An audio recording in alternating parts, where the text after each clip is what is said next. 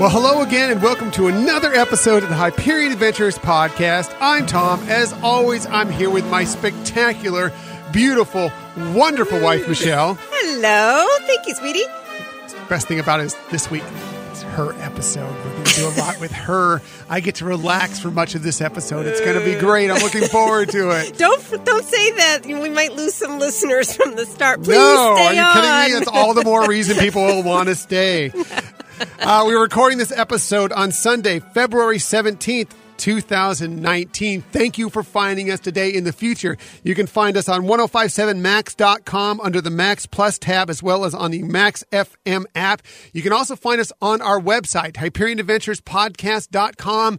And the best thing you can do is subscribe to us. We're on a lot of different platforms out there, but the easiest ones to find us on are iTunes, Google Podcast, Spotify, and Stitcher. Yes, and we love our subscribers, and we also really love people who throughout the week send us little messages, whether it's through social media or email. We love it. We had a great social media week. We went over 300 followers on Twitter, which doesn't seem like much, but it's exciting for us. We've interacted with a bunch of different podcasts, had a lot of fun with them. We just had a great time this week, and we look forward to advancing that as we move forward, especially with some of these podcasts we've been in contact with. That's right. We have some fun things starting in the works, so we're really excited about that and can't wait down the road to have some things happening. A little bit of a collaboration with some of them, and we're looking forward to exciting to talking with many of them. We will mention them in the forward coming up episodes as we move along. Speaking about social media, you can always find us on social media. We have a lot of fun out there, and that includes with these other podcasts, these other Disney-related podcasts. You can find us on Twitter at Hyperion Podcast, Facebook and Instagram at Hyperion Adventures Podcast. And if you ever want to contact us for any reason, you can always email us, HyperionAdventuresPodcast@gmail.com. Right. And again, thank you for everybody who's already sent some things. And we really appreciate people who, when you listen, give us a review. Yes. We love reviews. Please, if you have the time, first, all we ask for is just to tell a friend that we exist, that we have a Disney podcast that people might be interested in. If they tell a friend, then they tell two friends, and they tell two friends, and so on and so on and so on, as the old commercial from the 70s went, which is dating me, obviously, but it would help us so much. But a rating, if you get the chance, just, click the stars on wherever you're finding our podcast. That's helpful. A review, if you have the time, is even more helpful, just as people can realize we exist, and also bumps us up a little on some of these podcast search engines so people can find us in a much easier way. Sure. And we also really like to get your feedback, too, so we know what direction you really like with the podcast and what things maybe we need to back off or just drop. By the way, shout out, we were talking about podcasts earlier, to our friends at Part of Our World podcast that said a really nice thing about our last episode on Twitter, and some really nice things about the two of us, which is really cool. That was so sweet. They are amazing. We really love them. We enjoy listening to their podcasts, and thank you to both of them for sending us some love. Yeah, so special shout out to them, as well as to all the other podcasts and just Disney friends that we have out there on social media. Love them all. So we have a lot of stuff for you on today's episode, including Disney releasing 2 trailers this week for highly anticipated films coming out in 2019. One was kind of a hit. One, not so much on social media. We'll discuss more about that later on. Favorite character may be returning to a galaxy far, far away. This is interesting and exciting news, possibly. And sadly, unfortunately, we have to mourn the passing of another great Disney icon this week. So sorry. We will discuss that later on. But let's get to happier news first. Let's talk about our main subject of the week. And this week's episode is going to be dealing with something actually I know very little about, but Michelle does, and we're going to have a guest coming on in a little bit here who knows a lot about it, and that's the Disney Institute. Both Michelle and our guest have attended different seminars for the Disney Institute, and they're going to tell you all about it, and I'm excited to hear about this because, like I said, I know very little about it. Right. And so excited to be able to have this platform to be able to finally get to really talk about it a little bit, and so looking forward to our guest and hearing her stories. I know that she's she just came from Literally. the most recent Disney Institute course. So we're looking forward to hearing about that as well. Literally just days ago. So we're Yes. excited to hear what has come about from Disney Institute. And of course, Michelle had been there several times a few years back. And so we're going to start with her and let her tell us exactly what Disney Institute is and kind of get a breakdown of since I'm sure just like me, many of you out there have no idea really what Disney Institute revolves around. Well, cool. Thanks. So Disney Institute is a way to have some real solid leadership training from people at Disney, in the Disney company. And so we're going to talk a little bit about what programs they offer, kind of what sets them apart, because anything Disney does, they do big, they make it special. And as we mentioned, we have a guest who will be giving us hot off the press news, and she's also had some really cool experiences that we kind of got privy information to, and so looking forward to sharing that with everybody. So let's start off with what programs the Disney Institute have. They are leadership development programs. They have a selection of both single-day type courses or multiple-day leadership courses. They're usually held at either Walt Disney World or the Disneyland Resort. Sometimes companies will have them sponsored. Like I went to one actually that a California Nurses Association sponsored. So it was nice having that opportunity too, because they took the Disney Institute information and tailored it for us. So they'll do that as well. But for those of you who don't know, Michelle is a registered nurse, by the way. She works within the medical industry. She doesn't exactly do what you would see most nurses doing now. She's more in the business and management aspect of it, but maybe a lot of that came from the Disney Institute, some of the stuff she learned. Exactly. Yeah. So now I'm more into the field of management. I could probably do CPR on you, but don't look for me to do much else. So sorry. I'm glad you can at least do that. If anything happens here, if I reach for the microphone and shock myself, maybe you could save me. That'd be nice. I would appreciate that. I know. If she wants to. I know sometimes, not so sure. No, not at all. Not at all. Definitely would. But you don't want me to give you a shot. Last time I did that, somebody said, wow, it really hurt. So I was like, okay, I guess I'm out of practice with that. But anyhow, stick to your strong point. Yes. Running the whole darn clinic. That's your strong point. Yeah, that's what we call it. Okay, so anyways, so the main recurring courses they have are the Disney approach to leadership excellence, the Disney's approach to employee engagement, Disney's approach to quality service, and Disney's approach to business excellence. So these are all different seminars that people can attend at different times? Right. Exactly. And as I mentioned, each, for these, they have 4-day courses that you can go and really delve and get immersed into not only the topic at hand, but that's why they're great. They're having them at the resorts because you really get to go on field trips and, really have a broader experience with their training. But the one-day ones are really great too. And you leave feeling really pumped. You feel like you know a lot more or get some great tips from that. And you also have a great networking experience, even with the one-days. So, and what's exciting this year, they are going to have the Disney Institute's Women's Leadership Summit at Walt Disney World in June. So that's kind of exciting new. Every once in a while, they'll have a little something or other that they'll switch up. And in fact, I have attended 3 of their multi-day courses and one single-day course.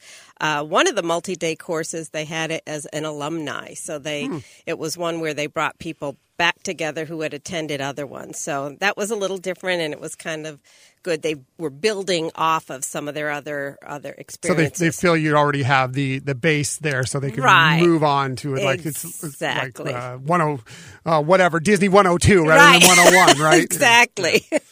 Good job, honey. Yeah. So obviously, when you go, you can find these online, and when you look at it, especially looking at the cost, you can tell it's kind of geared to employers covering the fees for this for their employees. But considering self-development, they are great learning, and as I mentioned, awesome networking programs, so that you really could invest in yourself if you don't feel like your employer would be able to, fit the bill for that. So something to consider as well.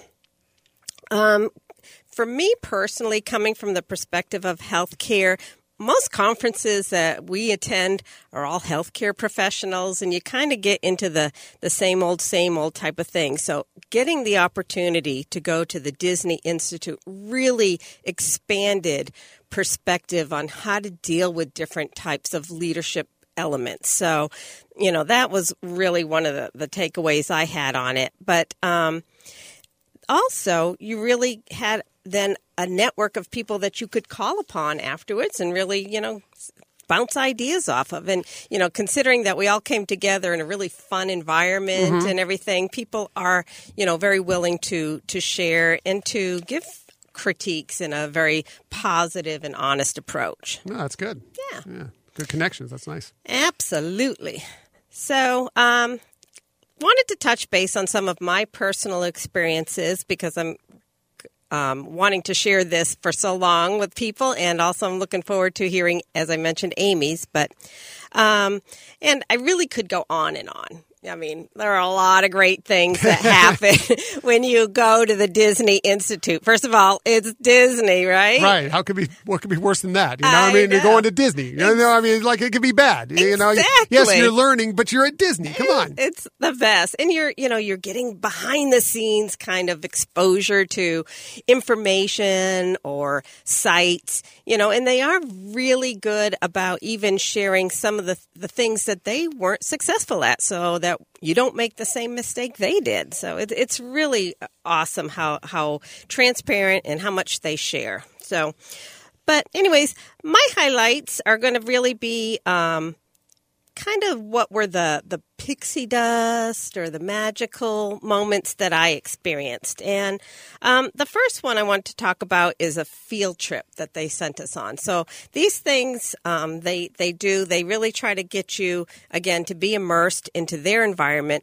And what this was a very early morning. In fact, it was a before park open experience. They had us go out to, it's now called the Seas with Nemo and Friends Pavilion at Epcot. Sure. It was called the Living Seas. And they actually sent us out kind of like on a scavenger hunt. We were supposed to be looking at the 4 keys to ensure a great customer experience.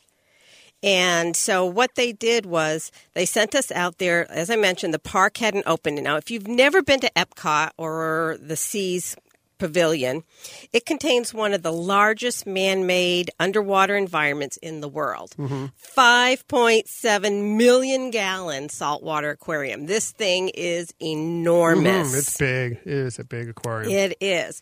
So what they really wanted us to do, as I mentioned, was to go around and look for examples of these 4 keys. Now, the 4 keys, and if you've ever gone on the Keys to the Kingdom tour, which we did, yes. So you know the 4 keys as well. I don't know if you remember any of them. Very few. Mostly because I want to go on it again because I love that tour. Exactly. But yes, and what it is these are keys, or they're things that Disney shares with every cast member so that it can help guide them in decision making to make sure that they're supporting great customer experiences. And they go in this order: safety, courtesy, show, and efficiency. But anyways, that's what we were supposed to be looking at. But I found myself just mesmerized by this whole experience. And the fish. Ooh, shiny. I'm mesmerized by aquariums, too. I can stare at them for hours. Right? And imagine being in this building. I mean, it's huge. It's a huge aquarium, and you might not even see anybody for a few minutes because we're all kind of just meandering around looking for things. And I really found myself that I kind of ditched what the assignment was, and I just lived in the moment. And there was really such a surreal experience being in this giant room with an enormous aquarium, watching all the marine life around very early in the morning. And it was just, I don't know how to explain it other than saying awe. Fingers up in the air. Awesome. Awesome. Awesome. So it was tranquil. It was just special. And I knew that it was an experience not many people on this earth get to do, right? So it was one of my biggest wow experiences there. Yeah. Going back to your mention of the keys to the kingdom, one thing I think was interesting about that and that we learned on this tour is that when things pop up, when cast members are trying to answer a question, they kind of go through the keys to the kingdom to decide how the best way to approach it. Is it safe? Is it? I'm sorry, I'm losing courtesy. Is there courtesy involved? Is there show involved? So it needs to be someone out there to put on a show, essentially, to be out there. They are cast members, not just employees, remember. Exactly. Bill. And so they kind of follow this to kind of come up with the answer to the questions that are asked of them. Right. And it's brilliant, actually. And, before ever going to the Disney Institute, I would never have thought about that. And especially the part that safety is first. And obviously, duh, but not thinking of it, it's like, it's great that organization has put safety as the priority in anything that they do, whether they're building something or, like you said, as even a frontline cast member having to make a decision, their focus first and foremost is safety of the guests. And we do highly recommend, we may go over tours again at some future episode, but that Keys to the Kingdom tour at Magic Kingdom Park at Walt Disney World Resort is spectacular. It's it's like an 8-hour tour, but it's really worth it. You go through, they explain through various different parts of the park how these 4 keys play a part in it, and it really is great. And you also get some backstage access, which is magnificent as well. Right, exactly. Whether you're talking tours or, Disney Institute or whatever, there are some foundational things that they do explore and share with people in all types of settings. And so the keys are one of those things. Yeah. So sorry, I broke away from the subject a little bit, but I just thought the keys are such a big thing with Disney that we needed to touch on a little more. But please go on. No, that's awesome. It's awesome. So the next magical experience was when they provided us with a portion of day one orientation for a new cast member. And oh my God, that was insanely magical. So the program is very much effective at what they want to do. They're really immersing their new cast members, their new employees into what their company is all about, and to recognize that their role is a part of keeping up this tradition, and which is why it's called Traditions. So perfect. I know. It was really cool. They had some of the actual instructors come in and actually kind of walk us through portions of that day. And it really just made me feel like, okay, sign me up. Yeah. I want to work for the Disney company. I still want to work for the Disney company. If anybody out there at Disney is listening, I'd love to work for the Disney company. Feel free to contact us at any time. Exactly. I would be more than happy to work for Disney. Right. But obviously without getting into a lot of details, but just hearing about the whole history of, Walt, the movies, the parks, what they're trying to do, that it's very family geared and that family can have a lot of different meanings. It's just one of those touching experiences. And again, it was that behind the scenes, wow, this is what a new employee gets to see, and it's like so awesome. Yeah, that's really cool. We see that all the time. We go to the parks. We can tell when it's hiring season because there'll be groups getting their orientation around the park. You just see these groups. They'll have a lead cast member there, and all this group of probably about 10 people there just kind of following them around, and they're sending them off on different tasks and everything. Sometimes we've even seen them do some things like scavenger hunts or whatever. Exactly. So it's really fascinating to see, and that's cool that you get a little taste of that when going to the Institute. Yeah. I know. It was awesome, as I mentioned. So, and the last point that I'll share before we bring Amy on is, again, being immersed into the magic. For example, getting to see the wardrobe area.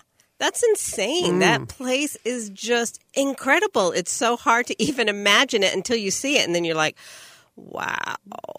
Yeah, it's got to be amazing. You just don't even think about how many cast members are there and how many different pieces of how much uniforms and how many costumes and everything else there are. That place has got to be enormous. It's got to be gigantic. I just can't even think about how many different pieces of clothing there must be in there. Think of like the most giant dry cleaner in the world. Wow. and having rows and rows and rows of kind of like the door vault in Monstropolis in Monsters Inc. That is perfect. Where all those doors are. Perfect analogy. Perfect analogy.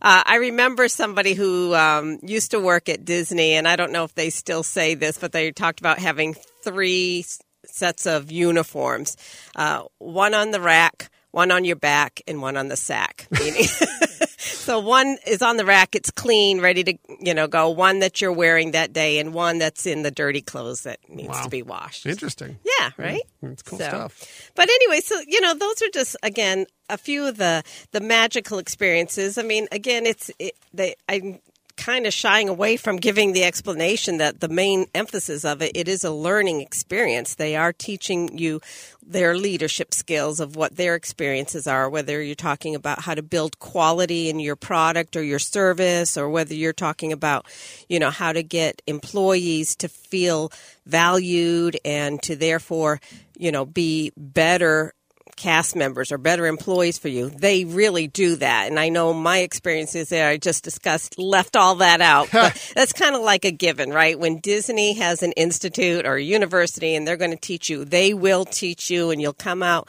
with mega information of things to try and new ideas. And, so that kind of, when I was explaining this experience or my stories, I kind of left that other part out because it's kind of like, I felt like it was a given.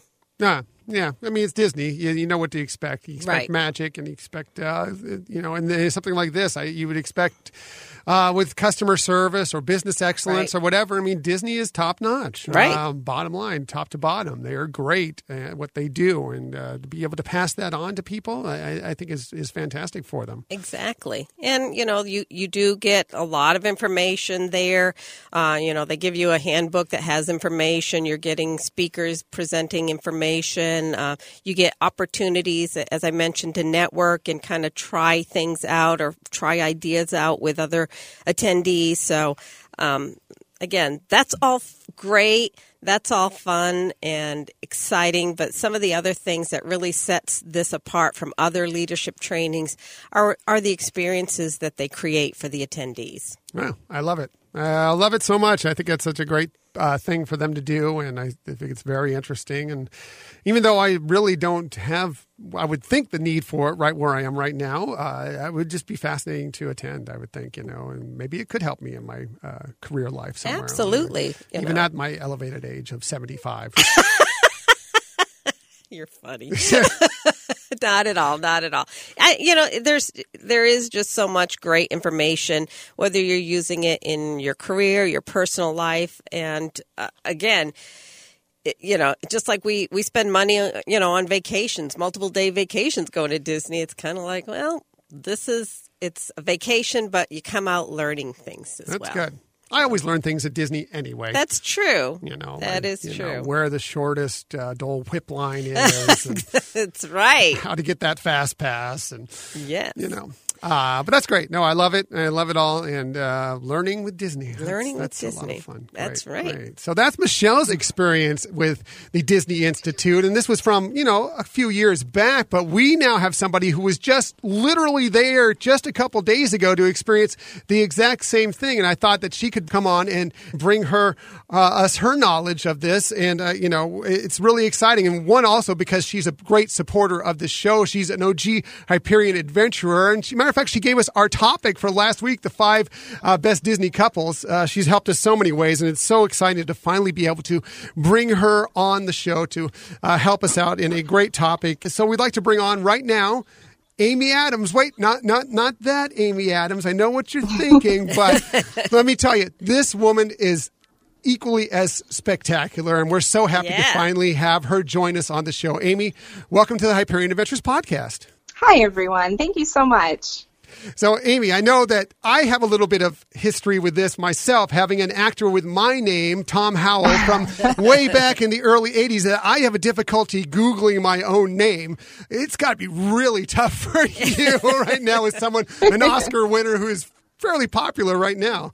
Absolutely. I have to say, though, I always joke that it could be much worse, right? Like Amy Adams, the Oscar winner, she's amazing. She does fantastic things in the community and nothing but good stuff. And sharing a name with a Disney princess certainly is I don't know. I think that's pretty special. Absolutely. And speaking of special, we feel that way about you. As Tom mentioned, you've been here with us from the start. This has been a great experience getting to meet you, in the way we did, because Facebook and social media has really brought us together, and you're amazing, and we're so excited to have you here and to hear about you. Now, we know a little bit about you, but we'd like our listeners to, get to know who Amy Adams is. Sure. Thank you. So yes, we met online through this great community of Disney fans. I think there's nothing like Disney folks out there, right? Yep. So Absolutely. I'm really thrilled to support you in your endeavor here. I really admire folks like you and Tom who take that Disney passion and give back to other Disney fans and just share your knowledge and really have that outlet. So thank you for giving me that today as well. Oh, thank you. So I live in Northern Virginia in the Washington, D.C. metro area. I'm a program manager for a large aerospace and defense company. I was on client-facing programs for pretty much my entire career since graduating college, large government programs, government contracts. Wow. And about 2.5 years ago, I was looking for new challenges, and I took on an internal role in my company. So my team operates at the segment level of our organization. We provide training and guidance on program management best practices. We do a lot of policy guidance, documentation, and program audits. We also support new program or contract wins for the first few months to get set up, get processes in place and aligned with best practices and policies for successful execution down the road. Nice. Personally, I've been married for 11 years. My husband and I met in college, and we have a 7-year-old son. Yay. Everyone here is into Star Wars and into all things Disney. Just like us. You know that. Yeah. Yes. So what drew you towards, other than it just being something more to expand your Disney portfolio, what drew you towards going and attending the Disney Institute? Sure. Well, I have attended, this last week was my third experience with them. I've attended the leadership course, and this one was quality service. They're Disney's approach to leadership excellence, Disney's approach to quality service. And then 2 years ago, the inaugural Customer Experience Summit, which was a little different format. So the first time, I was drawn to the business insights from a brand I love.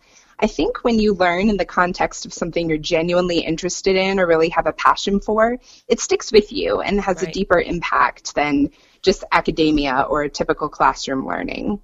For example, when I managed a team of software developers, they would request to attend training at Microsoft in Washington for very similar reasons, right? They're learning from a leader in the industry and a company you admire. And I feel like that investment into those higher branded learnings really mean that the lessons and experience have an impact.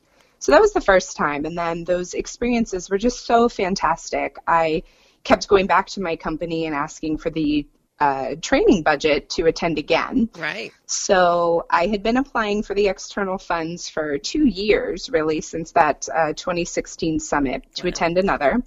And I'm very fortunate and grateful to work for a company that does invest in their people. And this year we had the budget and the support from my direct management to attend. So they asked that I tack this Disney Institute trip onto an already planned visit to our headquarters in Florida. And so this aligned nicely with this particular timing, aligned nicely with an event we hosted the week prior over on the Space Coast of Florida. Nice. Well, from that, what would you say is your impression of what sets Disney Institute apart from other leadership type development programs? Sure.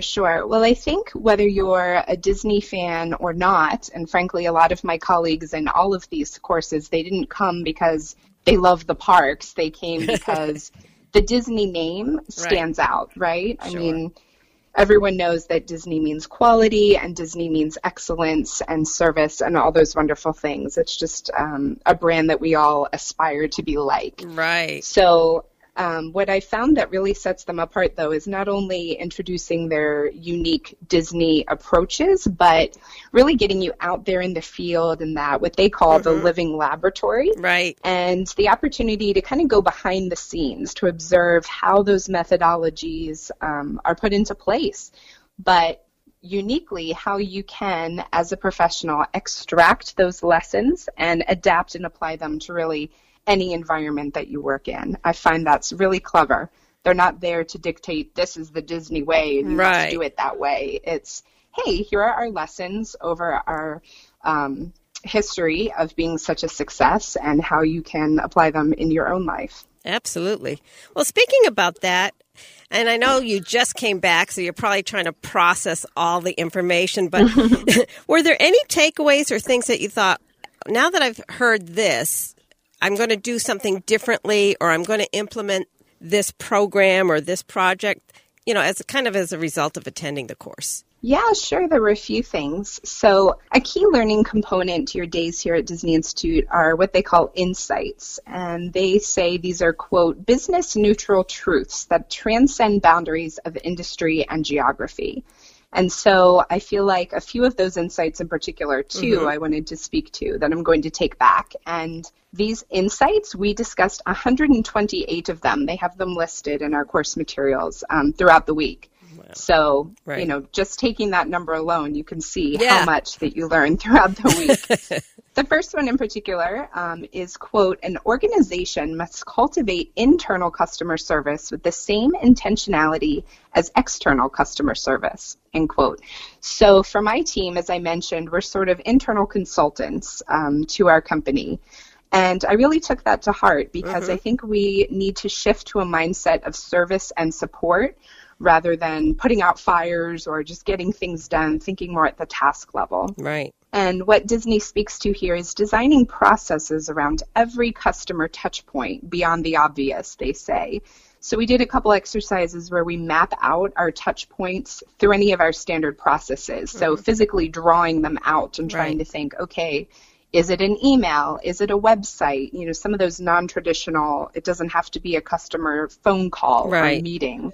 But those different ways that you interact. And what I'm going to do this week is go back and map out a couple of those key processes with the touch points for various processes that we control, and certainly analyze how we can improve them, both from email communications, documentation, support, everything along that line. That's awesome. And then the other big insight was, quote, a common purpose is the essential foundation on which all other service decisions can be developed, end quote. So for me, we spoke a lot in our course about your sphere of influence. So, for example, at Walt Disney Parks and Resorts, their common purpose is we create happiness by providing the finest in entertainment for people of all ages everywhere. And that's something internal. You may or may not know that. But basically, all cast members, no matter their business, and within Disney Parks and Resorts, there's many, they can refer back to this and understand how their role fits into We Create Happiness. So for me, my team is part of a huge company. We have about 17,000 employees. I can't change or impact my company's common purpose. But back to my sphere of influence, within my team, we're very spread out geographically.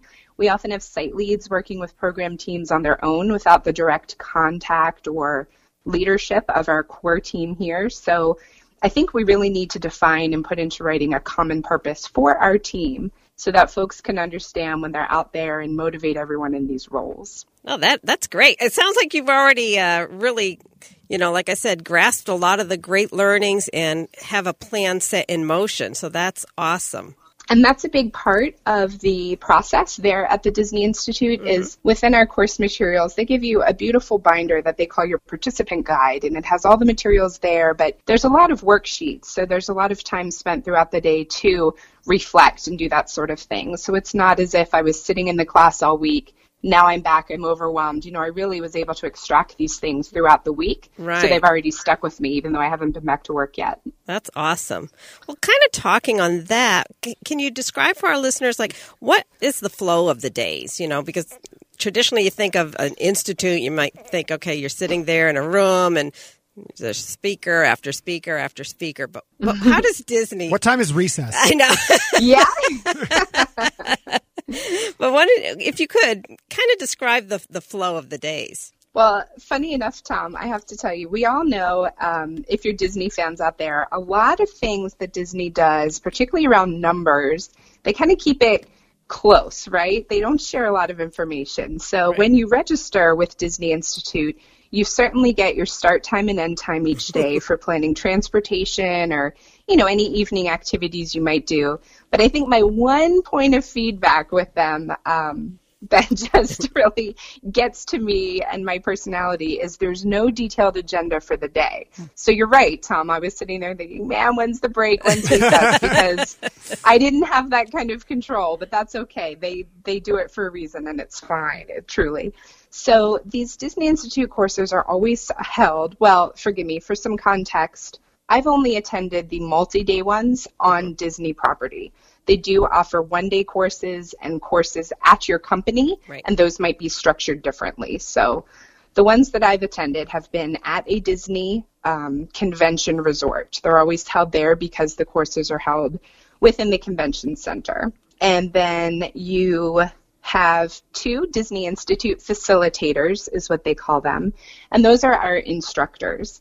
To be a Disney Institute facilitator, you have to have a lot of experience with the Walt Disney Company. So they're not just hired to be teachers. They really have so much experience and depth and breadth that they can add and illustrate different stories to help enhance those lessons Right. that they're teaching. Then the room has a couple of Disney Institute support staff. They guide you through some of the little field trips you take or the technology. And then they have some other Disney folks observing, just coming and going throughout the day. So it is a typical convention center setup where you go into the room and there might be tables set up with small groups. The one course I attended, we had 50 folks, and this one was closer to 30. But, of course, as Disney does, when you first get there, there's a little bit of swag and Mickey confetti, and the second you walk in, okay, this isn't going to be completely typical, right? Right. So that makes you smile from the beginning. Yes. There are great food and beverages offered throughout. As with all things Disney, you never go hungry. Right. That's for sure. And those are going to be different based on the course and location you attend to, because the convention center staff, the catering staff, is from that particular resort. So you'll get different offerings, always with a Disney twist, but Nice. lots of great snacks and meals. Right. As I mentioned, there's course materials are provided, your participant guides. You can follow along, you can take notes. You have exactly what the instructors have on the screen, and there's a lot of worksheets in there, and some that are just in the back to take home and do again with your group. Mm-hmm. The day is structured between a combination of lectures, but again, these are not boring. They're fascinating stories in the way they go through the materials. They mix in some videos. Some are interviews with Walt. Some are interviews with cast members out in the parks. Some are backstage lessons of how they maybe implemented something. So there's really a variety of media that keeps the day moving. Nice. And we had what they called a field experience each day. And this is where you go out, you get out of the room, which always feels good, and you see those Disney insights and actions at the parks, the resorts, both on stage and backstage. Right. And they call this their living laboratory. You take buses, so the transportation around the parks isn't an issue. They're very efficient, and I think we'll get into some of those details later. But again, you really get to get out there and see what's going on, and I love that. Yes. Then there's time for small group work interspersed throughout the day or personal reflection. So I attended this course by myself, but many other folks in the room were attending with 2 or 3 people from their company. So the small group time was a chance to, if you're with other people from your company, that you can sit and dig into a problem or do an exercise specific to you. Whereas when I was by myself, I would either do the exercise by myself or partner up with someone from a completely different industry, and we got kind of fresh eyes, right? Looking at the Right. problem or looking at the work we did. So Right. That's I always appreciated that. Right. That's a great networking experience that they really, help foster. And then, like you said, you get that different perspective, or, something that you might have seen always as a challenge. Somebody else looks at it and they may have had something comparable but different and say, try this approach. And so it is nice to get, like you said, the fresh eyes on some of the techniques or some of the issues at hand. Absolutely. Yes.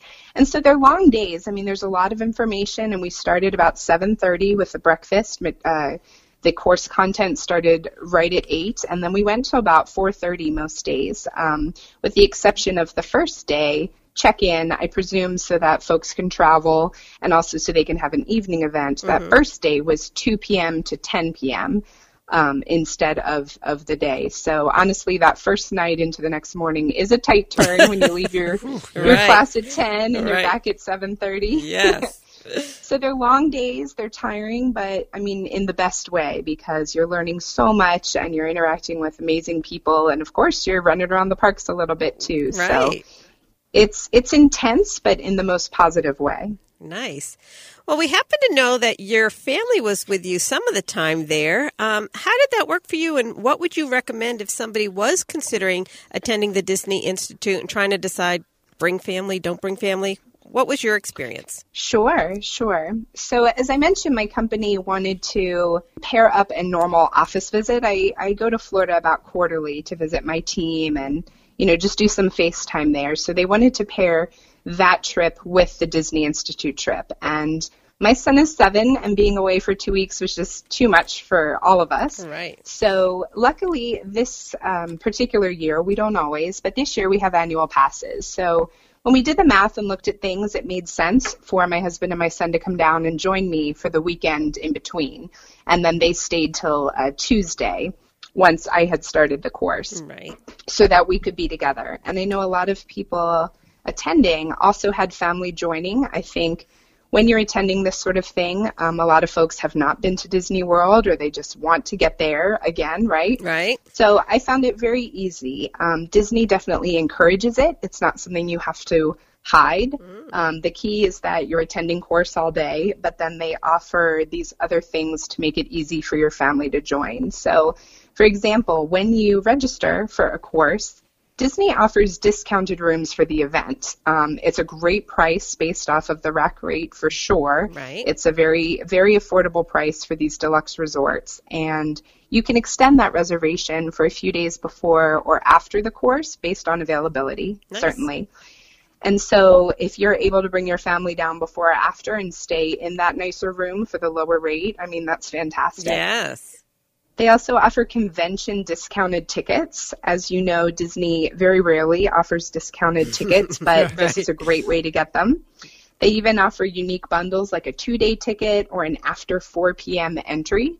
So if you think about it, if our course is ending around that time, then you and your family can have these after 4 p.m. tickets Right. and go enjoy the parks at night and both see the lessons that you've experienced in action, but also get a chance to enjoy the parks as a family. Right. So I really don't think it's an issue at all. Disney makes it very easy by offering these discounts, and a lot of the folks I spoke with, their family either during the day was exploring the parks on their own or just enjoying the property. Right. And several people were working from the resorts as well if they have that ability. So I think it's a great opportunity if you're able to. Cool. So we also heard that some folks at Disney Institute actually selected you for a video interview. How exciting. Can you tell us about this special opportunity? Oh, my goodness. Yes, absolutely. So someone from the marketing team spoke on maybe day 3, I think it was, just briefly. And they said that they were looking for a few volunteers to speak to our experience for a promotional video for Disney Institute. Sweet. They don't do this every week. It turns out it had been about 18 months since they had done filming. Wow. So it truly was just dumb luck, right? Nice. I mean, magic, Good place. as they say. Yes. So, of course, I signed up. I mean, I was practically falling over myself to find the sign-up sheet. Crossing out other people's names, Yeah. Well, they changed their mind. Right, Exactly. So I was very anxious to do that, but honestly, I was also approached by a couple of the CMs, Forgive Me cast members, encouraging me because of my participation in class. They knew I attended previous events and my visible passion for the brand. So I wanted to do it because it was just pure fun, right? Sure. I mean, I joke that I have this dream of being on a video on the Magical Express or in the resort room one day. Right. So this is not that, but the opportunity to give back to Disney Institute after such fantastic experiences. And I knew I would have things to offer. I mean, as you can see, I'm very excited about these opportunities, and I wanted to give back to them. Awesome. So we signed up, and then the next day was filming, and I had to laugh because that morning, through other circumstances, I happened to have written Slinky Dog Dash over at Hollywood Studios. So I had to smile to myself because there was no time to redo my hair and makeup. Slinky Dog. I just straightened my scarf, put on some lip gloss, and off we go. Right. So when it was my time, I was introduced to the crew, and just small world, I happened to know the interviewer from my previous customer experience summit. We had not kept in touch, but I recognized her. We had sat together at one of those events. So that was wonderful because we had an instant connection. Nice. So I felt really comfortable, which was great. So I got mic'd up. I felt very official. I signed the waiver. Again, I was laughing at myself because I don't even think I read it. I was just so thrilled to be there. Okay. You sold your firstborn, but... Exactly. But it was worth it. You gotta do what you gotta do for Disney, you know. That's right. No, I had a sense of what we were doing, of course. Sure. They explained these were for promotional and social media videos. Disney Institute has a YouTube channel and a strong Facebook presence and that sort of thing. So they had it set up in a little room at the convention center there with a couple different cameras and lights and the microphone on me as well as the one above my head. They had 3 crew members, things like sound, camera, plus the interviewer. It was very official. I mean, this is their careers. They do this kind of production work. So, again, she made me feel really comfortable, explain the purpose of the video. And then on camera, she asked specific questions that she had on a sheet that were pre-planned. I think she was asking of everyone who sat in for this. But then based on what I said, she might have asked me to expand on something, or she's the producer of these, so she had a sense of, the kind of messages she was looking for or my particular experience that she wanted to expand on. And I loved doing it. I was really comfortable, but I was also very intentional with my words. You have the cameras on you and the lights. And not intimidating at all. Right. I kind of wish I had more time for notes and more prep. I mean, I get that they want you to be casual and impromptu responses to be a genuine testimony, but, looking back, I wish I was a little more polished, so we'll see. I'm sure it looked great. When it was over, I was given my choice of thank you gifts. They had a nice table set up with, the Disney Institute book, Be Our Guest, which is fantastic. And some other business accessories with Disney Institute logoing on them. And a big old pile of course, Mickey-shaped Rice Krispie treats. They said take as many as you want. Nice. That's a bonus right there. Yeah. Right. And she thanked me, and they said you were great, and I will definitely be in the final video was the verbal promise. So a few months production, and they'll be out there. So, again, it was just really fun. It's one of those just magical, fun Disney things as a fan I got to experience. But I also felt really good about giving back because, again, Disney Institute has been so fantastic in all my experiences. I really wanted to help them in these promotional things. So it was a cool experience, that's for sure. I bet. And now we may have a new star with the name Amy Adams coming to a screen near you anytime now. Well, I was going to say, now You're very kind. If that Amy Adams Googles her name, she might find you online. That's right. Perhaps. That would be amazing. Awesome. Well, what an exciting adventure for you there. That's so cool. Sure, and we're our own worst critics, right? So Absolutely. I wish my hair and makeup was better. I wish I said better things, but in the end, it was great fun, that's for sure. Oh, I'm sure. Well, aside from that interview opportunity, which sounds so impressive and so amazing, what would you say was your favorite pixie dust moment of this last Disney Institute training? Oh my goodness. I have so many. I Just know. Just one. Well, we cheat here. Yeah, on when our we do our list, so we have we have 5A, A and B. 5B. So you feel free to do that. We do that all the time. That's fair. That's fair.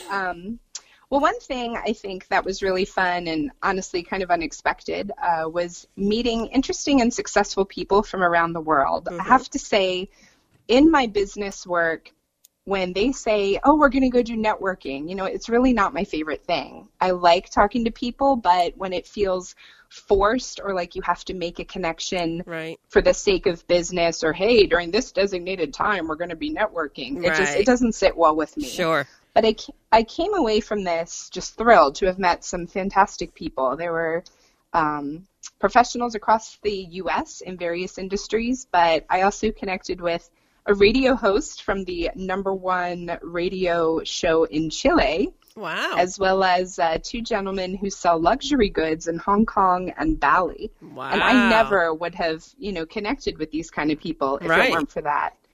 They add a really unique perspective on what we're learning in the class. But then also it's just fascinating to hear about their lives, their vacations, their family. Like I never would have encountered those kind of, really wonderful people otherwise. So that was kind of a surprise for me because, again, I didn't go with the intent of, I'm going to go network. Right. But it was really great, really great. Cool. And then the other main thing, of course, is the field experiences, which are these field trips that have been planned by Disney and also some surprises coming out of those. So the one that we did was at Magic Kingdom. We went backstage into their what they call utilidors, which is a really great opportunity as a fan to see. I think the only other way you can see it is with the Keys to the Kingdom tour, which I've never done. Right. So this was a real treat for me and also had a lot of business takeaways. So for those not familiar, the utilidors are kind of underground, but since we're in Florida, they're not really underground with the water table. Sea level. When they were building Magic Kingdom, they used the land from digging the Seven Seas Lagoon to build up the earth to about 3 stories high. So if you picture Main Street, USA, we're actually on the 2nd level, and then these utilidors are level 1. Right. So it's a very highly functional space. It's 2.7 miles of corridors around the Magic Kingdom. And so from a functionality perspective, that gives cast members quick access. They can move different parts of the operation, whether it's something you've purchased, they're taking to the front of the park, or an emergency situation, or just keeping the integrity of the show. You'll never see a Fantasyland costumed employee cast member over in Frontierland, right? Right. So that was just fascinating to see. And then we were able to study the way Disney has information, motivation, and comforts for their cast members down there. So again, back to some of our insights, that is demonstrating the internal service and how Disney cares for its people. Right. They had, you can picture kind of cheesy, like motivational bulletin boards, right, at your typical company. Right. And this isn't that. This is dialed up with the Disney touches. So I love seeing the leadership photos and their names. Disney says they're a first-name company. So you have these very high executives there, prominently displayed, like, I'm here to help, here's my name. Key information on the parks so that these cast members can provide us, the guests, all the right information and things that are up to date on special events.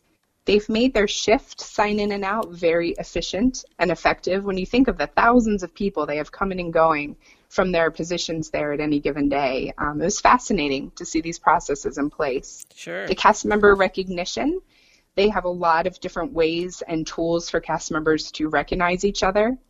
So when you're looking at these as a guest and as a student, really, you think of how can I take this back and extract it? Simple things like lockers and break rooms. They have music playing down there, but what kind of music do they have? Not Disney music, right. Because cast members are people too. So right. they get to relax there. And something else that struck me, they have a wall of photos of Walt, really beginning Walt Disney World. And it keeps the cast members in perspective and keeps them inspired. So that was a real treat. Again, putting on both hats as like a big Disney fan. Wow, look what I get to see. But also just as a student and, a business professional, being able to see how things are implemented and how I can take that away. Right, right. Then I'm going to say 1B. Yes. One more field experience, if you don't mind. Not at all. Go for it. So one of our days, we went to Hollywood Studios. And again, because Disney is not giving you a detailed agenda, the night before we just knew we're not going to have breakfast in our room as usual. You know, be here on time, and the buses will be leaving for our field experience. So with that, we were taken over to Hollywood Studios, and we had a catered breakfast planned at the Brown Derby, which doesn't serve breakfast, as you know. So that was a treat just to be there. And this is before park opening, and they were then introducing our activity, which is going to be exploring the park, but they have these Disney Institute iPads to kind of capture examples of what we studied, and we put them all in a matrix to see these lessons in action again. Wow. So if you can picture the Brown Derby, that location is further up Hollywood Boulevard. Right. If you're looking at the park. So as we entered from a backstage area, we were able to see what we call the rope drop crowd, which is the folks who gather all of those guests ready to hit the park as soon as it opens. Yes. But we saw that from the other side. And my family were very avid rope droppers. So being able to see that from the other side was a real treat, you know, because, again, just being in an empty park and experiencing something new, I think that's a big piece of the magic. Right. So we were put in pairs for this activity, and just the way we happened to sit that day, I was with a new Disney Institute cast member. She was attending the course to learn to see how these courses go, to ultimately perform in her role supporting Disney Institute. Cool. So through conversation, I learned at breakfast that she had never ridden Slinky Dog Dash, which is, you know, the premier attraction in Toy Story Land. So it's on, is what I'm thinking. We now have a challenge. Because I see, you know, we're here before park opening. We can do this. I've done this many times. But it is risky. It is risky. Right. Because we only had a limited time for our activity. There's a lot of guests who've been waiting out front for a long time before the park opens. So our group finished breakfast around 8:45. It was a 9 o'clock opening. And our cast member gave the all clear, told us when to meet again, and you can go ahead. So we're in the Brown Derby, if you can picture it, and I see the rope drop crowd through the windows. They're coming down Hollywood Boulevard. So I grabbed my new friend, and earlier at breakfast, when I used the restroom, I happened to do a little recon, and I saw a side door. So we dashed out the side door, which led us out of the Brown Derby behind the archway that goes into Animation Courtyard and Star Wars Launch Bay. Mm-hmm. So we come out, and this puts us literally steps ahead of the cast members leading the rope drop. Nice. Which, again, if you've ever done rope drop, that's unheard of because you're behind the cast members. Right. And aligned with some of the lessons we learned, this is how Disney has a very firm process in place to control safety. Right. So we walk around to Toy Story Land, and we hit a new line of cast members, and it was just fascinating to see this rope drop process up close. I've been in the herd many, many times. I've never been at the front of the pack. So again, you know, I'm constantly trading hats. Like, huge Disney fan, this is amazing. We're right here in the front. And then Disney Institute student, wow, you know, look how organized they are. Watch that leader dictating the pace so that we stay safe and everyone's together and telling us where to go and all that. So at the end of the day, we were the second car of Slinky that morning. We could have been the first, but since it was her first time, I said, oh, we are riding in the front. Like, we're going to do this. That's right. So truly, it made me so happy to help create a fun Disney memory for her based on my own experience, but also seeing these lessons from our course in action. So we rode Slinky. We got off the line with 85 minutes, 10 minutes before park opening. It had already spiked. And so we still had plenty of time to complete our assignment. Honestly, we did a lot of our assignment in this process, as I've explained. So, well, I hope you got a hashtag. I hope you got a hashtag cast compliment for that, because it was very nice of you to do that. Aw, thanks. But it was a real treat. And as you know, as fans who go in the parks a lot, I love helping others just make the most of their experience, and being able to do that for a cast member who had been here a bit and in the college program, that was really cool. So no guarantees if you attend Disney Institute that you can rope drop Slinky, but it happened to work out, and that was a really special memory now. Oh, absolutely. And, you'll spark other people to have ideas of what special things that they can try to do as well. And, like you said with the video, this was another opportunity that you took to give back. And that's amazing. And that's so special. And that's one of the things we really love about you. Oh, thank you. Yeah, it was great. Really great fun. Cool. Is there anything else that you'd like to share with everybody about your experience, whether at this Disney Institute program or in any of the other ones? Is something, a takeaway that you really want to make sure we get this message? Yeah, sure. I think just a quick story about something I applied from previous, because we spoke about what I will do from this one. Right. But I mentioned that I previously attended the Disney's approach to leadership excellence. Mm-hmm. And I will say that I learned this past week, they have since reimagined that course, but by reimagined, I'm sure the whole thing is not redone. There's a lot of core pillars there that they keep. But one of the things we go through in that class is defining your leadership legacy and really crafting your vision as a leader.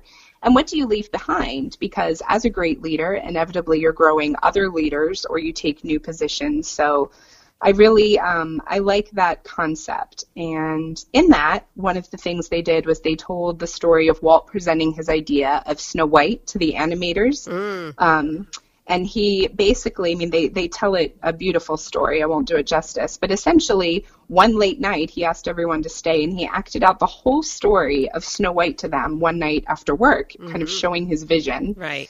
And another example of that was when they had the idea to first build Animal Kingdom. They presented to Michael Eisner, Disney's CEO at the time. They brought in a tiger into a boardroom to illustrate how real and how close the animals would be.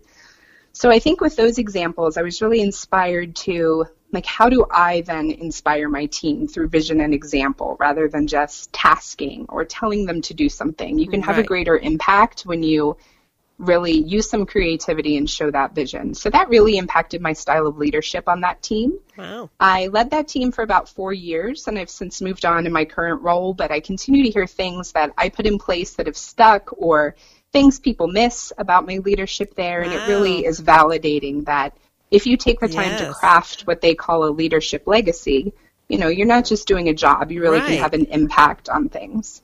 That is so awesome. What a great story. We really appreciate you sharing that. And, certainly. Kind of taking the Disney Institute that you enjoyed attending these programs, but, that it has a lasting effect for you and for others. So that can't be a better testament to, the effectiveness of these programs. Sure. Thank you. All right. Well, we really appreciate your time and all the wonderful wealth of information that you shared and some of, letting us kind of live vicariously through you with some of the fun things that you got to do. We also are very appreciative that you're willing to go along with our tradition of sharing tips. And so, I have so many. I'm thrilled. Awesome. And I know Tom usually is, really pumps me up by saying that I have a good tip, but I am very certain that you are going to have a very wonderful tip for our listeners. So go for it, Amy. Oh, my goodness. Well, this is a new tip for me. This was something I learned on one of my Disney Institute field experiences in the Magic Kingdom this past week. So I definitely wanted to share because it's new for me. I've been in Magic Kingdom many times, but this is kind of great trivia and also super useful. So in Magic Kingdom, you were walking up Main Street, USA towards the castle. Right. And just before what they call the hub or the central plaza, there's two sets of umbrellas. On your right, there's Plaza Ice Cream Parlor, which is yellow and white. Right. Can you picture it? Yes. And then on the other side, we have Casey's Corner, known for their hot dogs and their baseball theme. Right. And their umbrellas are red and white. And I always knew that these umbrellas are themed to Casey's decor, but I learned they are also intentionally red and white. Why? Just beyond those umbrellas is the Baby Care Center, but most importantly, First Aid. So if a cast member needs to direct a guest towards First Aid, it's very clear to say, look for the red and white umbrellas. They're the only ones in the whole park. Wow. And Very First cool. Aid is just beyond that. So you can spot it from afar. It's easy to find. It's kind of the international symbol, right? Sure. The red and Wow, white. right.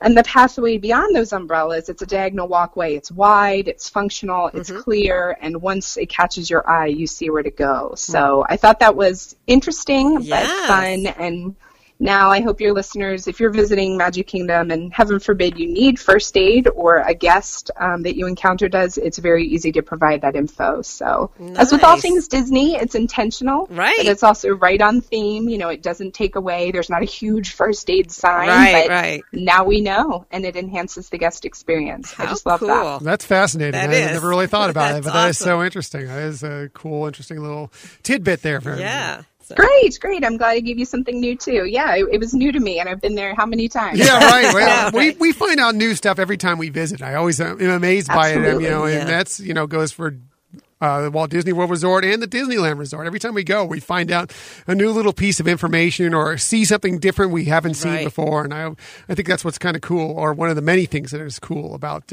all the Disney parks. Absolutely. Sure. So much to learn, Yeah. for sure. Absolutely.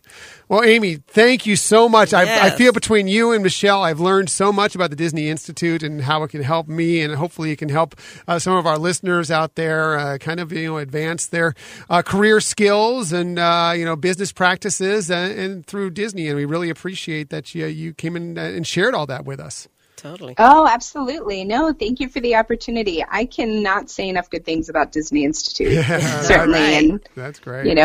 as you can see, it's great. Even for just, non-Disney fans, truly, they have so much to offer people in every industry. And, I was thrilled to be able to attend again. So thanks for giving me the chance to talk about it. It was great. Awesome. Well, We really appreciate you joining us and taking the time out of your weekend to come on and share some of the things you've learned and your experience with Disney Institute.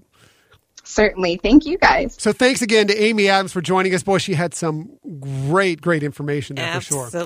Absolutely. She brought a really wealth of knowledge of, what they have to offer, the fun uniqueness of it, and her storytelling techniques are fabulous. Yeah, just a really great segment, and I thought she sounded great. You're part of it. You sounded great. And the best thing You're about sweet. it is I got to just sit back and just relax and enjoy the whole conversation and barely take part. It was wonderful. I put my feet up. It was great. Well, I was wondering, is that really water you're drinking, or is there something else there in your, I'll never your tell. cooler there, I'll never tell. your water bottle? We'll see how much My I fingers slur are in these the next air. few Disney stories, and we'll know for sure. Right? So, again, thanks again, Amy. OG Hyperion Adventure. Amy comes through for us and was really great for that segment. And by the way, if you want to learn more about the Disney Institute, you can look them up on DisneyInstitute.com if you want to do anything with them. And we are always willing to take questions as well. You can always contact Michelle with her experience, and she'd be happy to answer them for you. Absolutely. Good stuff right there. So Yeah. that was our main topic of the week. As always, we have a main topic, or maybe two, sometimes even three, but then we get to the Disney stories of the week. So let's get to the Disney stories from this week. And unfortunately, I think we have to start with a little bit of a sad note, and that is the passing of Dave Smith, the founder of the Disney Archives. He passed away Friday in Burbank, California at the age of 78. So disappointing that we've lost another member of the Disney family so soon after Ron Miller passed away just last week. Right, exactly. But we're very grateful for the opportunity to have met him at the last D23. And it was funny. Expo. Yes, Expo. It was funny because it was like we were so excited to go and be able to have him autograph our book, and realized once we got it was our turn in line, I was like so starstruck I couldn't think of anything. I know, I was the same way. To say. I'm the worst when I meet somebody like that. I'm just so happy to be. Yeah, I'm the worst. I can talk for hours here on this podcast, but if I meet a celebrity like that, that's someone that I really, really think is a fantastic person, I just get so started. But he was really cool about it. Really nice. Just talked with us. was really neat. So if you don't know who Dave Smith is, he spent 40 years, and thanks, by the way, to the Walt Disney Company. They put up a nice thing, so I didn't have to do as much homework on this. They had it all laid out for me. He spent 40 years cataloging the company's legacy. He was the chief archivist for Walt Disney Company from 1970 to 2010. He was hired by Roy Disney, of course, Walt's brother. His first job was to catalog every item in Walt Disney's executive suite at the Burbank studio, of course, at the Walt Disney Studios. That had been a space that had been left untouched after Walt's death in December of 1966. The interesting about this is that we've taken the tour of the Walt Disney Studios, and part of it is getting to go see Walt's office. Right. And it's all put back together thanks to Dave Smith and his cataloging of it. They put it all back together so you can witness it if you ever get to go on this tour. D23 has them often, and that's all from his recollections. But he did so much to save all this Disney memorabilia from history, and he became a Disney legend in 2007. Just a wonderful, wonderful man. And we got to go actually to the Disney archives too and experience a lot of the cool stuff that they have there, and it's really fascinating. Right, and his talents were amazing with that. It was one of those jobs, don't you wish you had that job, right. But he's also published several books because, people have asked questions. He used to have a segment called Ask Dave. And the book we were able to purchase and have him autograph was the Disney Facts Revealed, Answers to Fans' Curious Questions. And there were a couple questions out of the book that I wanted to share in light of, kind of remembering him. One of the questions that somebody had written into him is, have you ever been to Disneyland? I know. And if so, what's your favorite visit? And he wrote, since I grew up in Southern California, I'd been to Disneyland many times over the past 6 decades. At first, my parents were reluctant to go, instead wanting to wait until all the attractions were finished and everything was running smoothly. Then I discovered that my grandmother had gone to Disneyland before I did. I was sure perturbed, but was able to use that evidence to get my parents to take me. One of my favorite memories as a teenager was running into Walt Disney walking through the park and getting to speak with him briefly. Wow, that's really cool. What a cool memory. Yeah. I know. It's just pretty amazing there. And another thing that somebody had asked him about, which seemed appropriate, is what is the most unusual item in the archives? And Dave responded, I think it may be a Mickey Mouse gas mask that was produced. That was produced by the Sun Rubber Company for use in England during World War II. The feeling was that kids might be more willing to carry their gas masks if they featured Mickey Mouse. Wow. I know, right? Pretty amazing. And so his Do they sell that at the Mad Hatter? Took you a second there to figure that one out, right? Did. Yes. Sure. So anyways, sorry to see that Dave Smith has left us, but he did leave us a lot of wonderful things in his books and in the fact that he did really do so much work to get the Disney archives in place. So. He's a wonderful man who had an incredible legacy and, expanding on Disney's legacy for that matter. You talk about he's written many books. He wrote the company's official encyclopedia, which is Disney A to Z. You had Disney Facts Revealed there. That was the book that was one of his more recent books. Disney, The First 100 Years, The Quotable Walt Disney, Disney Trivia from the Vault, and 4 volumes of the Ultimate Disney Trivia books. I mean, he was all over it. Yeah. And, it's a terrible loss, but like I said, he has a wonderful, wonderful legacy with Disney, and I feel privileged that we got to meet him at some point. Absolutely. So, yes. Rest in peace, Dave Smith. Let's get on to happier news. Let's move on to more of the interesting Disney stories of the week, and we'll move on with Disney releasing 2 trailers this week. 2 trailers that for highly anticipated films. They're coming out in 2019. We had a little bit of a mixture of feelings between these, which was kind of funny. The first one came out on Monday, and that was the trailer for the live-action Aladdin. Yeah. That one, really interesting. We enjoyed it, but boy, that hit social media, and people were up in arms with it for many reasons. A lot of it had to deal with Will Smith as the genie. Mm-hmm. Excuse me, and his look and just the feel of it. And I was a little surprised at how much that was out there that people were throwing out. That was like, they're having a tough go with this. Right. For just a trailer. Right. I mean, it's not the movie, I mean, it was just interesting to me that, people were, I guess it's what we are nowadays. We have to put out judgment on as soon as something is released, know, and that's interesting. But, although it's so interesting too, because there's oftentimes things in trailers that never make it to the movies. Right. But yeah, I mean, like you said, in this day and age, social media really promotes people have to have an opportunity to share their opinion. Right. It was a 60-second, 90-second piece or whatever. And people were already bashing this movie, but people were already concerned about it to begin with. But, I just say, hey, let's hold off thoughts on it until the film actually comes out, and then we'll see where it is. But, we'll see. From what I understand, Disney is still working on the look of the genie, of Will Smith's genie, so we'll see how it goes. But very interesting to see how that struck social media on Monday. Right. They were really up in arms with that one. By the way, Aladdin comes out in theaters on May 24th. Now, what totally swung social media the other way completely was Wednesday. They dropped a surprise. We did have no idea this was coming out, but they dropped on us the Frozen 2 trailer, and it was spectacular. Did you see it? Maybe 1 million times. Because I have a problem, apparently.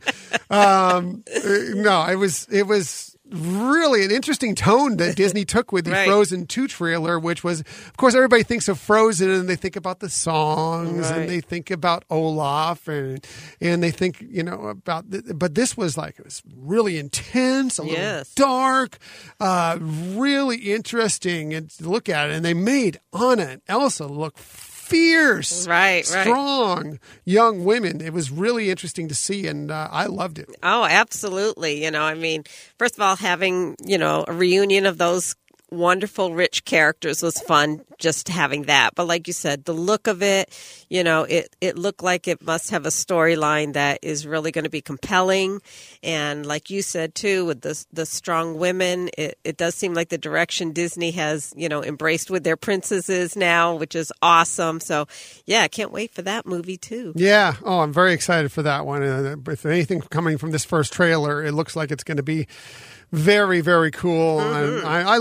I love Frozen. I know it got a little overplayed, and yes, it got overplayed in the parks and merchandise and everything, but there was a reason for that. That was because it was extremely, extremely popular. Right. Now, people loved it. I'm sure there's parents with kids that had to watch it and hear the songs over and over and over and over again. I get it, that it was wearing on you, but I think it's been enough time that's gone by that this looks interesting, and I like the tone they struck. What also I found interesting about this trailer versus the trailer for the original Frozen. Mm-hmm. Like when the trailer for the original Frozen came out, I had not really much interest in seeing it. It looked like it was a story about a snowman. It was all about Olaf in the trailer almost. Yeah. It was mostly Olaf and Sven in the, and I was like, okay, this is the story about a snowman? I mean, I know it's Disney, so it's probably good, but I mean, what? But it was completely different from that. I thought they marketed Frozen not very well, but yet it still struck a chord with so many people and really took off and was one of the biggest hits that Disney's ever had. Right. It's one of those movies, word of mouth really helped. I mean, that's how we even decided to go to it. That, your cousin mentioned that it was amazing. Mm-hmm. And so, yeah, I think that was part of the reason that one also had a lot of great success. By the way, I wasn't the only person watching the Frozen 2 trailer a ton of times because I had set a record for a trailer of an animated movie with 116.4 million views within the first 24 hours. That's an insane amount of views of that trailer, and with good reason, because it was very good. And people were picking it apart like, who's this character? I've never seen this person before. Who is that? Right. What are these? Why? What's the story? Nothing was really released from it, but it was a really cool and interesting trailer. Right. So. And like you said, it's interesting, too, that it did get so many views, especially since people weren't expecting to see it. Right. So, again, all, kind of word of mouth or social media out there that really helped promote people to catch it. Yeah, and it was also interesting that the conspiracy theory out there of was Disney not planning on releasing this so quickly to Aladdin, but then they saw the issues that Aladdin brought up where people were not really happy with that trailer, so they rushed this one out to make sure they kind of cover it, feel good. I don't know if that happened or not, but really interesting stuff. And by the way, and I know nothing about this, but I kind of wonder about tonight. And again, we were recording this on Sunday, February 17th. They're showing The Force Awakens on ABC tonight. Might there be a surprise, something else dropped with that? I don't know. But it might be interesting to watch just in case. Not that, The Force Awakens is fun to watch anyway, but there is a certain trailer that hasn't dropped yet. We don't even have a title for this movie yet. Maybe tonight? Yeah. We'll see. I don't know. But we do know it just got wrapped up. Right. It is. And by the way, there was a great picture that J.J. Abrams released of the trio of Rey, of Finn, and Poe in an embrace, and it was a really cool picture. And the filming is just wrapped up. So we're getting closer to episode 9, and hopefully we're getting closer to a trailer, and hopefully we're getting close to a title as well for it. It's going to be interesting to find out what it is. But again, I don't know anything, but it might be worth watching tonight on ABC. Patience, my young Padawan. Yes, I need it because it's driving me crazy. Anyway, but we do have some interesting news that's come out of that movie as well as the Frozen 2 release that's coming up soon, and that is that Disney announced this week a merchandise launch date for 2 of its highly anticipated films. That's right, Star Wars Episode 9 and Frozen 2. This straight from a press release from the Walt Disney Company. Fans of the 2 most anticipated films of 2019, Star Wars Episode 9 and Disney's Frozen 2, can begin counting down to October 4th when new products inspired by these 2 major entertainment events will begin hitting shelves around the world, marking Disney's first ever global simultaneous rollout for 2 entertainment juggernauts. Retailers around the world will create unique celebrations for each of the franchises to honor the individual legacies. So that's cool. Exciting. That'll be fun. And I guess we need to save our pennies. Jeez, yes. Here we go again. I know. Now, so I'm assuming that you're going to hit the Star Wars one, and I'm going to hit the Frozen one. I know, That's just kind of pretty much how we go here. Well, look at us today. Here I'm wearing BB-8, and you have Mickey Mouse. Mickey Mouse. So. Not that there's anything wrong with They just, really, I'm wearing a princess gown, but she doesn't want to admit to that. So anyway, the Star Wars part of it will be Triple Force Friday, which will celebrate the launch of the whole range of brand new products from a trio of original Star Wars entertainment events, including products inspired by the highly anticipated final installment of the Skywalker saga. Star Wars Episode 9, the first ever Star Wars live action series, The Mandalorian, which is set to debut exclusively on the upcoming streaming service, Disney Plus. So I'm guessing that means that it's going to debut after October 4th, judging by that. And then the final one, which is also interesting, is the latest title from EA and Respawn, which is Star Wars Jedi Fallen Order, a brand new action adventure game releasing on the holidays of 2019. So that's another new video game to check out. Something to put on our Christmas list. Yes, absolutely. Because we're not doing enough with Kingdom Hearts now. We need another new game to play. I know how you're kind of like, you could probably finish that game, but you're letting it linger still, right? I'm soaking it all in. I'm enjoying it all. Nice. So, you got to make it last till this other one comes out. I don't think I'm going to be able to do that far, but very good. So, so the sale beginning at 12:01 a.m. on October 4th I imagine it's for both of them, but definitely for Triple Force Friday. And they're going to have some interesting stuff around that. You usually see that we've done to Force Friday before, and they usually have them at Disney stores, and people line up, and it's really a lot of fun. Like us line up, and people get early dressed up, and it's a lot of fun. Need to be in there first. You get some. That's how we got our little Sphero BB-8 drive. Was that we didn't think we were going to purchase that, but we thought it was fascinating, and we had to get it, and we really enjoyed. He watches movies with us because he can do that. I don't know if you have one of those Sphero droids, but they will watch the films with you, and it's a lot of fun to see them react to the different Star Wars movies. Exactly. And it's fun to know that they have rope drops at Disney stores. Mm-hmm. Yes. Very cool stuff. And they even have a little magic when someone opens. They usually have one of the children that are there. They have a little magic when they open the store. They do a little thing, and it's won't tell you what is involved in that. But it's a little bit of pixie dust at the beginning of that. So, so that'll be Force Friday, hashtag Force Friday, and the Frozen one will be known as hashtag Frozen Fan Fest. So a lot of fun and more purchasing, more to the credit card because Disney doesn't get enough of our money. We need a little bit more. So very cool stuff there. Absolutely. Looking forward to it. Yeah, me too. More Star Wars news, since apparently we are the Disney podcast that desperately wishes we were a Star Wars podcast, of course.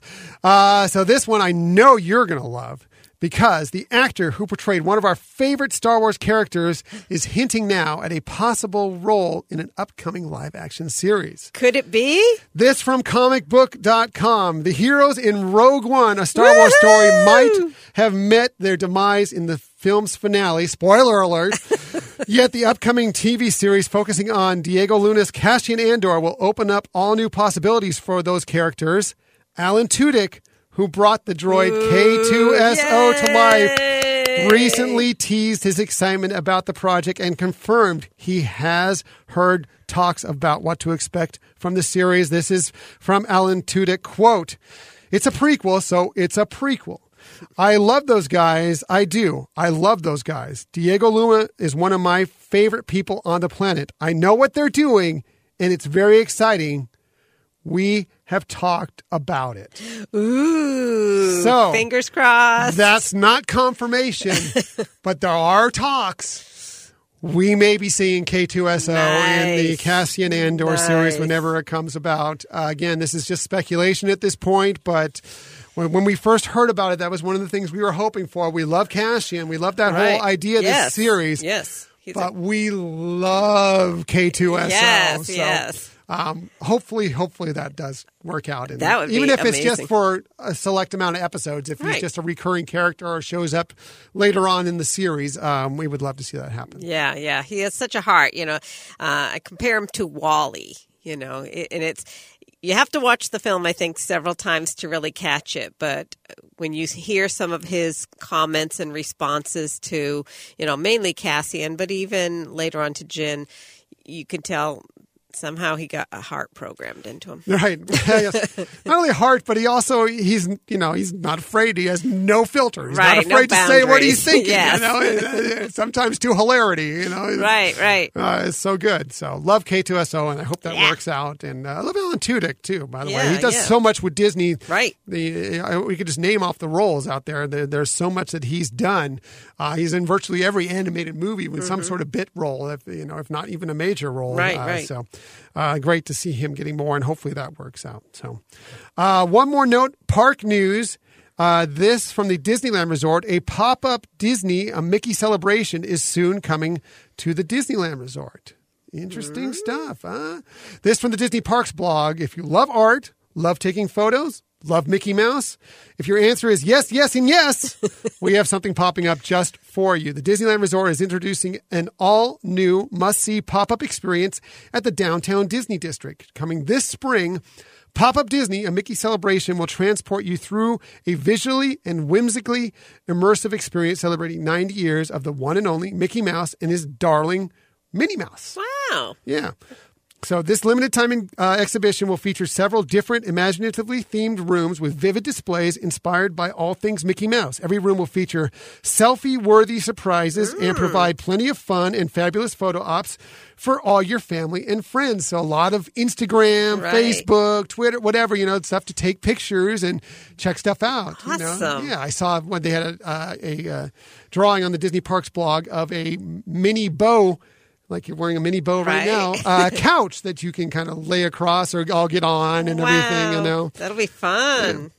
So kind of a cool thing. It is going to be a priced thing to go into it. So it says this separately ticketed exhibit will be located near the downtown Disney District monorail station in the space formerly, you may remember, the ESPN zone. Oh, yeah. Okay, so now that they haven't destroyed that, even though the ESPN zone is closed, but now they're not doing the hotel in that spot. Right. It's still there, so they're going to use that, at least right now, for this coming up here. So it says keep watching us or listening to us and check out the Disney Parks blog for more details as they come across. So. That's cool. And that can be fun for families, you know, especially we know that the, ticket prices have become an issue for some people. And so having another Disney experience that may not be as pricey, opens up some doors for some folks. So. A little fun. I mean, it is the Instagram generation. Everybody's taking pictures now, posting them, and this is a lot of fun and a good way to celebrate Mickey and just, have a good time with your family and friends and just enjoy it. Yeah, absolutely. Really cool. I'm looking forward to checking that out when it opens up. I don't have dates yet, but once it opens up this spring, looking forward to it. So that's my Disney stories of the week. Do you have anything this week? I don't. Yay! I didn't forget. No, and thank we you. Can move on to our best part of the day, which is the vacation tips, our Disney tips. It's the best part because Michelle always has a fantastic tip for you. Amy had a wonderful tip earlier, but Michelle always has the best tips. So we always start with her. She has great tips. She is lovely. She's sweet. Everybody who meets her adores her. And like I said, she has the best tips. So that's why we always start with her tips first. So let's get right to it. Here is Michelle's tip of the week. You're so sweet. And I am so lucky. So kind of giving more homage to Dave Smith and his book, I wanted to first give a couple reveals, one for Disneyland and one for Disney World. And again, so my tips this week isn't necessarily how to save money or how to get through the lines quickly or anything like that, but more how to really enjoy a little bit more about the parks that we so love to go to. So the first question went to Dave was, what was the original version of the Electric Water Pageant music called, and why did they change it? And so for those of you who are not familiar with Disney World, has an evening water pageant, and you can see that from many of the different hotels around the lagoon. So Dave wrote, when the electrical water pageant began at Walt Disney World in 1971, it used the piece Baroque Hoedown by Jean-Jacques Perret and Gershon Kingsley. That music was transformed to... What? The Main Street Electrical Parade. Yeah. It's like a ringtone on my phone. Right. So they had to change it and find new music to that they created for the water pageant. And over the years, the music has changed a number of times as the themes of the floating structures have changed. Wow. So that's tip A is for Disney World is take time in the evening to enjoy that electrical water pageant. It's, been there in the parks since 1971, even though it's had some updates. And you'll see the music is similar to the Main Street Electrical Parade. So you kind of have that experience with history. We got to check it out many times just in our, April trip of last year out there because we had a lake view from the Bay Lake Towers. Right. And it would come by every night. If you haven't seen it before, what it does is it goes around the Seven Seas Lagoon and Bay Lake, and it will stop at basically in front of just about every resort around there and just stop and do its little show, and then it'll move on to the next part, and so it would come in through the channel there, and it would stop over in front of the Wilderness Lodge. Right. Then it would go to Fort Wilderness. Then it would come around to Bay Lake Towers, and we every night at the same time, it's time, and we would walk out onto our balcony and just sit and enjoy it. And we saw it over and over again. It's just so fun. It usually takes place right after the fireworks spectacular, whatever Wooden is playing that evening. Right. So So that's something, if you haven't had that opportunity, take it. It's really fun. And if you don't know what time it's going to show up at your place, you can ask at the front desk. They'll tell you. Usually it comes around approximately this time, Right. so you know when, if you're in your room or somewhere on the resort, when you can come out and observe it and check it out. Exactly. If you ever stay at Fort Wilderness out there by the beach, a lot of people gather to watch the fireworks because they do turn the lights down and play the music to It's synchronize. actually a really nice place to go see Right, the right. fireworks. Yeah. And then you can stick around and watch the parade. Yes. So, and the next one relates to Disneyland. And the question posed to Dave was, while waiting to ride Radiator Springs Racer, I was told by a cast member that the license plates on the ride vehicles represented some sort of background information on the Imagineers who worked on the ride. Is this true? And Dave wrote, they are initials and birthdays of the Imagineers and Pixar animators who worked on the attractions. This is also, or the attraction. This is also true of the baby tractor in Mater's Junkyard Jamboree. So another thing to, check out and appreciate while you're at Disneyland at California Adventure is that those license plates have meanings. That's cool. And then we talked about it a little bit earlier with Amy, that there always is so much to see that you haven't noticed before when Right. you go to Disneyland, the Disneyland Resort, or the Walt Disney World Resort. When you go to the parks, there's always something that we've never seen before, something we've never learned before about these places, and it's always fun. So, exactly. Love that. It's so cool that there's purpose to the fun. Yeah, and that's great. I love that they're giving the Imagineers that did so much hard Right. work on these attractions a little bit, like they've done many times for many. You go to the Haunted Mansion, or if you go to True, yes. a lot of these other places throughout all these attractions throughout. There's always these little nods to all the Imagineers that have helped set these things up. So that's great. Yes, and definitely take your time and check out the parks when you're there, and more than just go attraction. Enjoy it. It's a lot of fun to take it slowly sometimes. So, Right. as I said, Michelle, best tip. Always great tip. Wonderful tip. Now to my lowly little tip. My tip is going to be like something maybe you don't know about the end of the evening at the parks. And it doesn't matter if it's at Walt Disney World Resort or the Disneyland Resort. Just because the park is closing doesn't mean you have to head out of the park right at that point. Yeah, you do not need to shuffle off right after, the fireworks spectacular is done, whatever it may be, wherever park you're in. Or if they even say the stated time is 11 o'clock that they're closing. No, you don't have to head out right at that moment necessarily. First of all, let's just say, like I just gave the example, the park is closing at 11. If you're in line in the queue for an attraction at 10:59, you will get to ride that attraction. So, yes, you can't be in there after 11, but as long as you're in there before it actually strikes 11, you will get to ride that attraction. So those attractions will stay open for a while after that happens. So it's a great way if you wanted to get on some of the more popular attractions in any of this park, say Slinky Dog Dash or Right. Avatar Flight of Passage, Seven Dwarfs Mine Train, Frozen Ever After.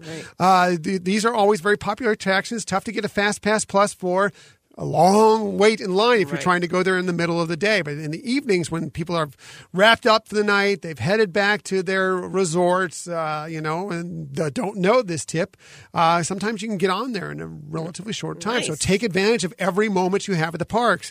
Another thing is that the shops are usually open for about an hour after park closing. So if you haven't done shopping before, if you want to extend your time in there in the parks a little bit, save that shopping or some extra Right. shopping for the end. Even if you've gone through the shops and spotted something you wanted earlier, you can go check it out maybe later in the day and extend your day a little bit more at the parks by going through the shops and enjoying that. And finally, many of the restaurants, even the sit-down ones, will still seat you up to 30 minutes before closing. And it doesn't matter that you're going to be in there past closing. As long as you're in there seated at that time, you can still enjoy a little bit of time. Right. Now, and that's not my favorite thing to do, just because I always feel rushed when I'm there. Like, these people are watching us. They want to get done with their day. Yeah. But you can do that. If it doesn't bother you, you can do that. And, so take advantage of that as well. Anyway, just take advantage of every moment. You pay a lot of money to be at these parks, Right. these resorts. It seems like it's more and more every day. But, it's a fabulous time to be there. Take advantage of every moment you can to be in these parks. And those are some extra ways where you can use a little bit more time there. Right. Those are great tips. And, it really helps give some ideas. If you're one of those people, I just one more thing. That's awesome that you have that available. Yep. You still can. So take advantage of it. Exactly.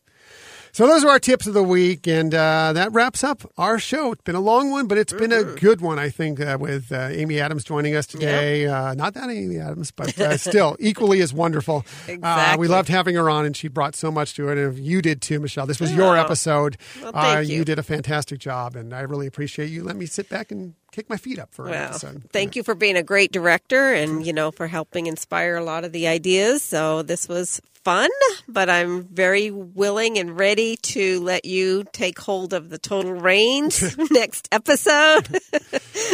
Well, I don't have to sweat as much. Funny thing about the next episode, when you're talking about me taking the reins, I actually don't know what we're talking about next week. We need to come up with a main topic. So if any of you out there have a main topic that you'd like to share with us, we might use it for this next episode, or we might use it for a future episode, depending on what it is. But we love interacting with you, so please contact us about it. One thing I know we will be talking about next week is that we are going on Thursday to go see Aladdin the musical coming to San Diego. Nice, yes. We're going to be checking that out, so we'll have a little bit of recap of our experience with that and see. We used to see it, the truncated version of that out at the Hyperion Theater at the Disney California Adventure Park. What theater? The Hyperion Theater, nice. Which now holds, Frozen Live.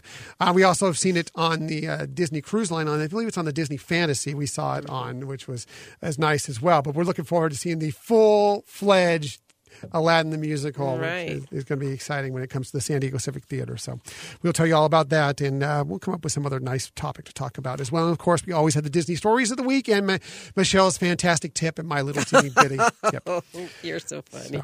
But if you have anything you want us to talk about, either on an upcoming episode, if you want to suggest something that we could do better on the podcast, if you just want to say hi, please contact us. You can follow us on social media. On Twitter, we're at Hyperion Podcast, Facebook and Instagram, at Hyperion Adventures Podcast. I can say it. And you can always email us, HyperionAdventuresPodcast@gmail.com. Yes, and please, get in touch with us. We love to hear your feedback. We've enjoyed having in the past, too, this be interactive, and so we really want to encourage you to reach out and talk to us. Yes, absolutely. We love hearing from all our Hyperion adventurers. You guys are wonderful. You found us today. Find us in the future on 1057max.com under the Max Plus tab and the Max FM app. Better yet, subscribe to us on iTunes, Google Podcasts, Spotify, and Stitcher. And if you have a moment, please tell a friend about us. If you have a little bit more time, give us a rating on one of those sites. And if you have a lot more time, please give us a review. It will help in so many ways. Plus, it helps us know how we're doing as a podcast. Yes, absolutely. So, thank you so much for listening to us again for another week. We look forward to sharing some more time with you again next week. But until that time, I'm Tom. I'm Michelle. And we hope that you have a magical week.